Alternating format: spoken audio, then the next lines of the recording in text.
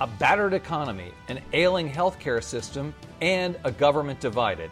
As the coronavirus spun our world upside down, American journalists rose to the occasion, delivering important coverage of the crisis from the front lines. Stephanie Mehta, editor-in-chief at Fast Company, is one of those working to provide vital information for a business community caught in the crosshairs of a deadly pandemic and government reaction. In this episode of Influencers, Stephanie Mehta joins me to discuss COVID-19, its impact on American workers, and what it all means for the economy moving forward.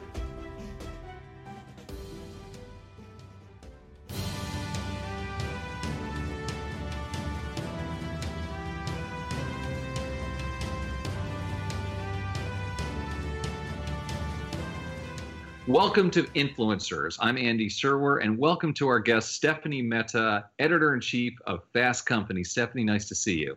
Thanks for having me, Andy. So let's talk a little bit about your job, what you do, but also the environment that we're in. And I'm wondering how coronavirus and the pandemic is connected to your work at Fast Company and how you cover things. Yeah, first of all, thanks again for having me as part of the program.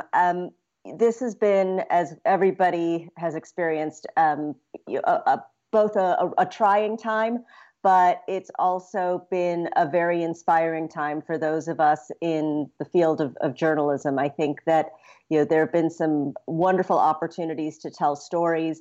For Fast Company, we're a business publication, but we're a little bit of an unusual business publication. Since its inception 25 years ago, Fast Company has kind of leaned into the parts of business that weren't traditionally covered by the likes of the Wall Street Journal or our former employer, Fortune magazine. We've really emphasized design and design thinking, which is something that the rest of the business world is now really starting to embrace. Creativity in business, which again wasn't something that you were seeing business publications writing about when Fast Company started, but now everybody in business is really talking about the role of creativity. And then social impact, has long been a hallmark of this publication. And again, whether it's the Business Roundtable statement of purpose or people talking about inclusive or conscious capitalism, the world of business has really come around to this conversation as well. And so for us at Fast Company, writing about the crisis, we're not a healthcare publication. We're not somebody that's covered pharma really aggressively. So what we've really looked at this as an opportunity to do is write about the role of creativity, the role of design, and design in particular in, design-oriented companies have played a really interesting role in trying to figure out, how can we 3D print parts for respirators? How can companies like Dyson, the maker of hair dryers and vacuum cleaners, what are they able to do to begin to create parts and products for healthcare workers? The ways that fashion designers have really changed their businesses so that they can help deliver PPEs to healthcare workers. That's sort of been the way that we've approached the story, and our readers have responded. Like a lot of digital sites, we've seen unprecedented traffic and unprecedented demand for our content, in part because we're telling a slightly different story. And for the most part, it's an optimistic story. It's about the role that creativity and innovation is playing in helping address some of the healthcare crisis. Yeah, we've seen, along with those higher viewership and readership numbers, Stephanie, though, the business is challenged because advertisers are concerned about putting their ads up there. And I wonder, what your take is on that. And, you worked at a local newspaper. What is it? The Virginia something Pilot. The Virginian Pilot and Ledger Star in Norfolk, Virginia. Yeah. And so, local news, and they're hurting as well. Any thoughts on the industry writ large that way? Yeah, it is unquestionably a really tough time for the industry. And I do worry that the local news organizations are really going to struggle through this because they were suffering to begin with. They were disproportionately impacted by the disappearance of classified advertising, disproportionately hurt by the disappearance of big box retailers in their communities.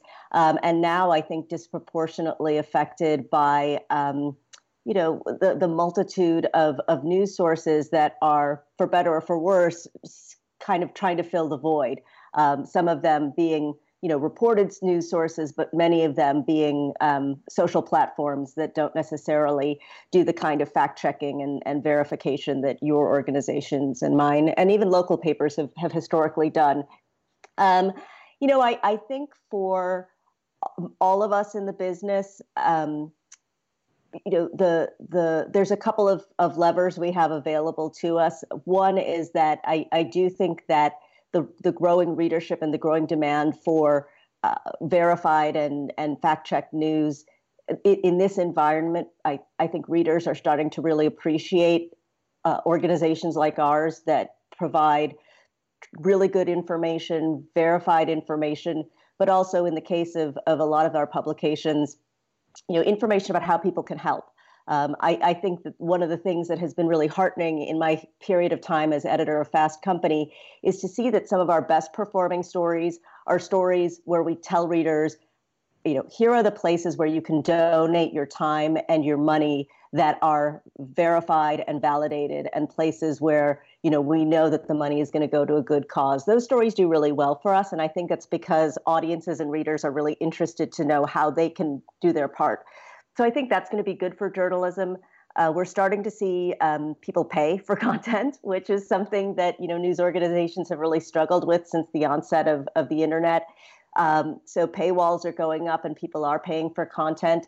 And then I think the last thing is that at some point there will be a different tenor to the story. At some point, especially publications like Yahoo Finance and Fast Company, it's not going to be the story of the crisis. It's going to be the story of the recovery. And those are going to be the kinds of stories that advertisers will want to be associated with. Right. Part of your remit, Stephanie, is understanding work and work processes and, again, creative ways to work. What have you discovered or learned or seen during this time that speaks to new ways of working? Yeah, it's really interesting. We've been doing a couple of webinars on our site about remote teams. And we had a remote team expert, Keith Ferrazzi. Many of you may know Keith. He's a former chief marketing officer of the hotels and also has been sort of a consultant to business for many years. And one of the things that Keith was pointing out, and I have to concur with this, is that, teams weren't working that well before we went into remote work. Anybody who manages a team can probably attest that, there are a lot of ways that teams are dysfunctional and are broken. And so why not use this new way of working remotely as a reset? And I think a couple of the things that have been really interesting for me to observe as I've started to manage a remote team, and at Fast Company, about 20% of my team was already working remotely and working from their home offices because we don't have bureaus all over the country. And I think one of the things that's been really great to observe is that Zoom can be very democratizing, or Skype can be very democratizing. It doesn't matter if you live in a city or if you live in a suburb, if you live in the country or if you live, in an exurb. You're kind of very much on an even playing field when you're all on a video conferencing platform. And so I think the ability for some of those biases and some of those prejudices, those can go away. I think it's also easier if you're a manager, unlike in a conference room where you're seeing some of your workers, but the others are dialing into a phone. With Zoom, you can really see everybody. And, in meetings, I really encourage everybody to turn on their cameras rather than hiding behind the sort of anonymity of a picture of their dog, which is fun too. But when you can see everybody, I think if you're the team leader, it really gives you an opportunity to, again, like everybody is on the same playing field, but it also enables you to call on people in a way that you might not be able to in the sort of traditional conference call environment. And for the people who are sometimes the quietest people, the people who don't always have an opportunity to contribute, you can really kind of call them into the conversation. So that's one of the ways where I found remote work could potentially be really equalizing I think the last thing I'll quickly say on this is that, I was talking to someone on another webinar who said, we're all the BBC guy now. The famous case of the commentator for a guy was being interviewed by the BBC. His kid came into the room. His wife rushed in to try to get the kid out of the room. I think there have been a lot of instances over the years where working parents have had to try to hide the fact that they're working parents. Instead of saying that I have to take my kid to the doctor, they say I have an appointment, or instead of saying, instead of leaving early to go to a kid's lacrosse match, they'll have to pretend and say, oh, I've got an appointment uptown. Everybody is seeing our colleagues' family lives play out in real time on these conference calls. And I think that has had a really softening effect in some ways, where working parents don't have to pretend anymore that they aren't working parents. Yeah, I mean, that parent thing, just to follow up on that, Stephanie, is tough. And particularly for women. I don't understand how women are able to have school-age kids at home and do their jobs. And you're one of those people. So how do you pull that off? I mean, it must be difficult. Well, I'm very fortunate because my children are older. I have a high school freshman and a high school junior, so they're much more self-sufficient on the homeschooling front. They're proficient with their technology, which, for better or for worse. Okay. But I have a lot of working parents who have much younger children, and it is a struggle. The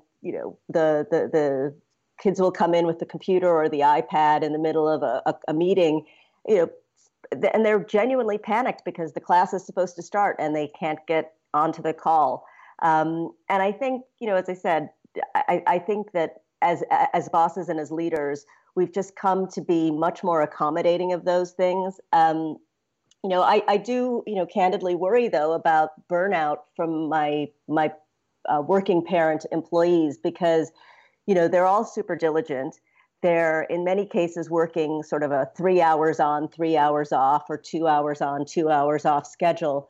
But because they're still trying to work a full 8+ hour day, for many of them, their day starts at 6 and goes until 9 p.m. And so, again, one of the things that as leaders we need to do is just sort of make sure that we're checking in, and right. that the people who are most diligent are the ones who are also most likely to try to burn the candle at both ends. Right. And speaking of leadership, I mean, this is a time where that is tested. And so I'd love to ask you about that, because that, again, is something that you guys cover a lot at Fast Company. What leaders are standing out across America or the globe, Stephanie? And I have to ask you to particularly assess President Trump's leadership. Well, I'll start with the ones that are standing out because they're, I think, inspiring their workers. And I don't want to name names because there are 1,000 leaders that I'll probably leave out if I do that. But, we've seen a lot of corporations step up and say, we're going to continue to pay workers for the next 2-3 weeks, whether you're able to come to work or not. We're going to rejigger the schedules, but your pay is assured. We've seen companies activate sort of emergency insurance programs. They have programs that are designed to provide emergency insurance to their employees in the event of natural disasters. And they're sort of saying, this has risen to the level of natural disaster. You can tap this program. We've seen a lot of employers do really interesting things where they're trying to, again, sort of shift their employees' resources. So, we were making sweatshirts, now we're going to make PPE, and we're going to create an environment that makes it safe for you to come in. But the other thing that's so great about those shifting resources is that you're giving your employees a sense of purpose, which I think is so valuable in this environment, because I think people do want to help. I mean, that's one of the things that has been really remarkable to observe over the course of these last 6 or 7 weeks is the number of people who would really like to be of assistance in any way they can, whether it's volunteering at local food banks or donating money so that hospital workers can get takeout from restaurants that are really struggling themselves. So that all has been really inspiring. you know, I think I, like a lot of Americans, have been really frustrated with the federal government's response and Donald Trump's response in particular, because, again, people are looking for inspiration, but they're also looking for candor and honesty. And clearly that has not been a hallmark of this administration, in my humble opinion. And I think that um, the various fact-checking sites that have tried to keep track of this president's falsehoods would bear that out. And so, I think that I think it's frustrating for a lot of leaders in business, because they feel they can't come out and call the president out on it, because the consequences can be pretty great, not only to their business, but also they become the subject of some pretty serious flaming on social media. Right. Let's talk about the recovery and the road back and reopening the states and all that. What's your take on that? And what are you guys looking to do here? How do you think this is going to unfold? I think that there's going to be, again, a sort of disconnect between what business leaders and state leaders and even local leaders are going to be instructing. I'm hearing that business leaders are going to be much more cautious than public officials when it comes to returning their employees to work. And I'm speaking sort of generally and broadly, but certainly I think leaders of big corporations, particularly those that have the luxury of having workforces that do work remotely already or have the ability to work remotely, they're going to really tiptoe into this. You and I talked to, I'm sure, some of the same leaders. I'm hearing, Christmas, early 2021, before most of their workers come back into offices. I imagine that, those are businesses that will operate in places where it will be open for business according to the local and state officials, but corporations are going to tread much more carefully. But there is this divide, right, Stephanie? I mean, here we are working in our homes, doing our white-collar stuff, our service type of companies. But if you're a blue-collar hourly worker in a factory, it's sort of binary. You're either out or you're in. And once you're in, there's risk, right? A lot of people in the food business they never really shut down. They couldn't afford to. Their jobs are sort of essential in a way. So is this sort of exacerbating perhaps a divide that's already existed? Yeah, I think it is exacerbating a divide that's already existed. I think the two things that the couple silver linings, and believe me, these are, I'm sure, cold comfort if you're somebody that has to go into work every day and you're really fearing for your health. And I've heard other people talk about this before, so this isn't an original thought. But we used to it used to be very common to refer to people in those hourly and service jobs as unskilled labor. Now we're calling them essential workers. And so the dialogue around the work that hourly workers or service workers that they do is changing, and there does seem to be a greater appreciation for the role that those workers play in our economy. So I'm hopeful that, perhaps one of the interesting dialogues that will come out of this is, a greater level of conversation around what constitutes a living wage. What should the minimum wage be? Can you make a living on, $7.50 an hour in some parts of the country? The answer is clearly no. And so, I think a new conversation around how to make sure that workers in hourly jobs and service jobs are actually making a living wage, and not only that, getting the kinds of protection they need from a healthcare and medical leave perspective is long overdue. And I imagine that will come out of this. Let's shift over to talk about tech, and big tech in particular, something you're keen on. The FANGs, I mean, these companies, they're doing just fine. In fact, they might well emerge from all this in even stronger positions. You look at Amazon, Google, Facebook, Netflix. I mean, it's remarkable. I mean, is this a problem? And they were being taken to task before, but now that's on the back burner. Should they be taken to task again?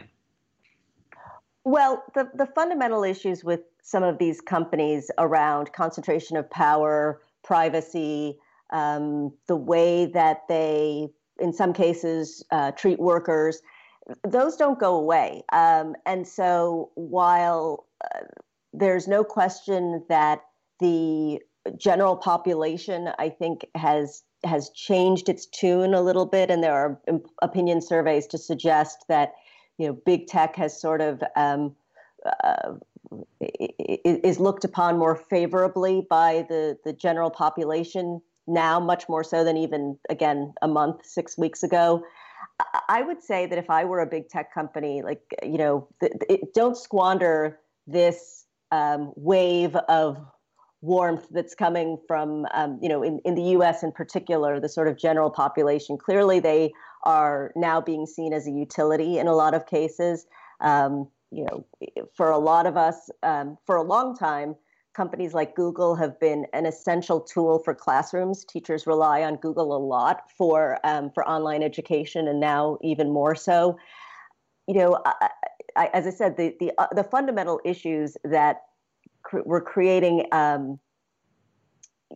greater scrutiny before the crisis haven't gone away. And so I would say that, if I were one of these CEOs, or, perhaps more importantly, chief lobbying officers and heads of their Washington offices and their general counsels, I would urge that rather than, writing memos disparaging employees, that now is a time to actually take advantage of the goodwill and, really try to build some bridges. And what about startups and small companies? I mean, you hear a lot about them getting the checks from the government, and on the one hand, on the other hand, Sand Hill Road and the venture world's closed down. How is this going to play out going forward? Yeah, these are great questions. This crisis is so unknowable in so many ways, right? Given the speed with which we've seen big unemployment numbers, and coupled with the fact that it's been a really long time since we've had any kind of economic downturn to speak of. And so, when I think about some of the recessions that you and I have covered in some cases together, when we saw the global downturn from the Wall Street crisis in 2007, 2008, 2009, like the previous recession, the previous economic crisis wasn't that far in the rearview mirror. So now you have, fast forward to today, a lot of the companies that Fast Company writes about got started in 2008, 2009, 2010. So these are founders and CEOs and leadership teams that have never been through a downturn, have never been through a crisis. And that the worry I have, without necessarily being able to look at any one company's books or look at any one company's financial situation, is that, I think on that leadership front, which we talked about earlier, I think a lot of these companies are sort of ill-equipped to deal with the sort of cultural stress that all of this is going to put on their companies.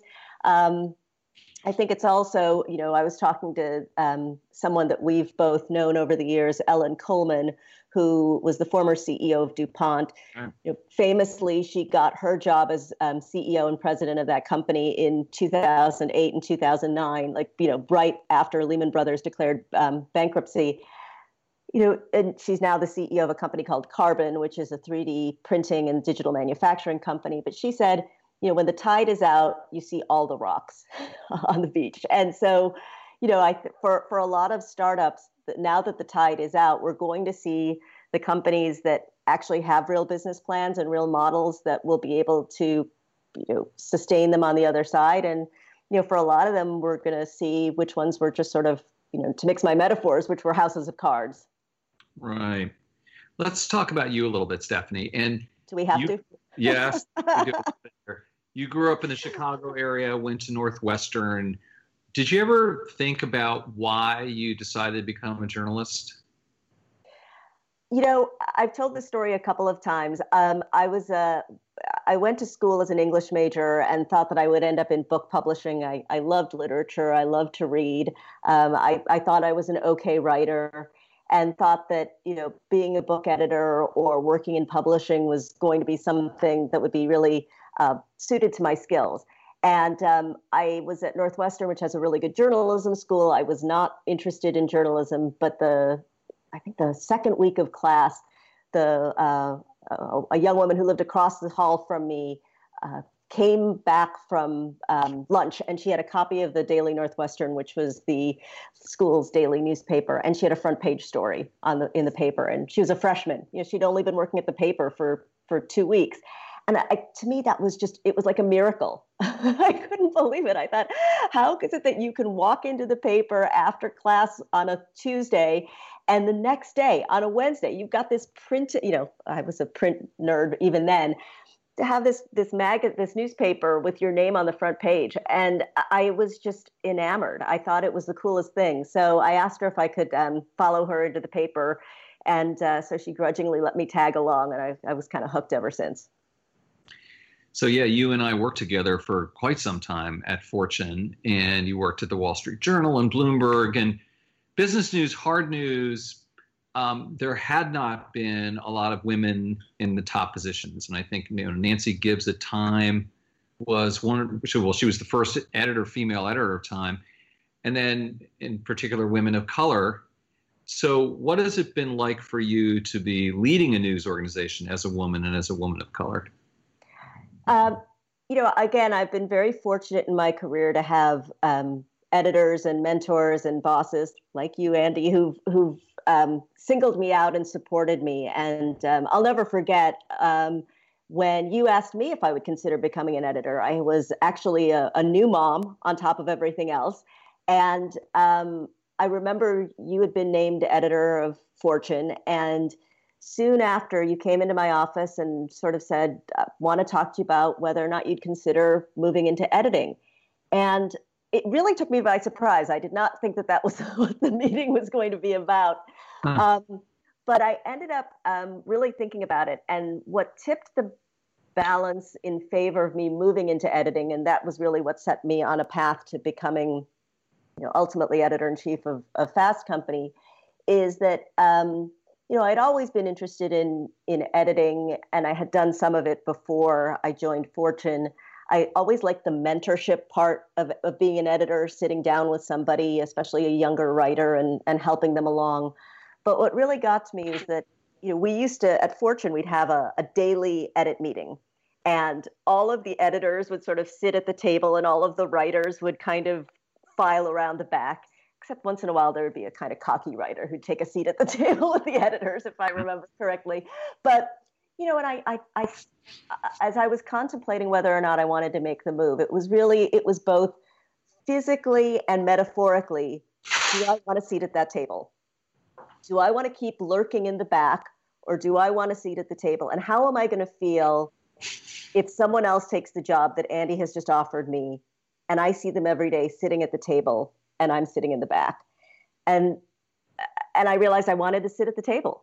And so for me, that was really the moment where I think my career took a turn, I would say for the better. My family might say not so much. But I've loved every minute. I've been very fortunate to have a job I love. And so for me as a woman and as a woman of color, again, I count my blessings for having really great sponsors and mentors. And I think now the term everybody likes to use is ally, which is a great term. I think for me, the hardest part is not exerting my own authority or managing the way I like to manage. I'm lucky. I've been doing this I wrote this down the other day. I've been a journalist for 27 years, which is hard to believe. So, the battle scars and the gray hair give you a certain amount of authority in this job, which is really helpful. But I think where I find that where I find frustration is that I do think that, over the years, male editors have had have been treated differently and with afforded a different kind of respect than female editors. Last quick question, Stephanie. What about being an ally or a mentor yourself at this point? Do you enjoy doing that? Yeah, I still try to do it as much as possible. Like you, I get a lot of over the transom requests to have a cup of coffee or jump on a phone call or, just talk through someone's career or their stories. And I really do try to do it as much as possible because, I owe so much of my success in my career to people who have taken an extra couple of minutes out of their day to give me a piece of advice or have that cup of coffee or take that phone call. So I really do try to be accessible. I'm actually surprised at the number of people who don't take you up on that. A lot of times I'll respond to an introduction and then say, let's set something up. And I'm surprised that people aren't more aggressive about it. But it is something that I feel really strongly about because I wouldn't be where I am today if it weren't for people like you and others along the way who took a little extra interest in helping me along. Oh, thank you, Stephanie. And I didn't know that story about what was going on inside your head when I was talking to you about becoming an editor. So that's some new insight for me as well. Stephanie Mehta, Editor-in-Chief of Fast Company, thanks so much for joining us. Thanks, Andy. You've been watching Influencers. I'm Andy Serwer. We'll see you next week.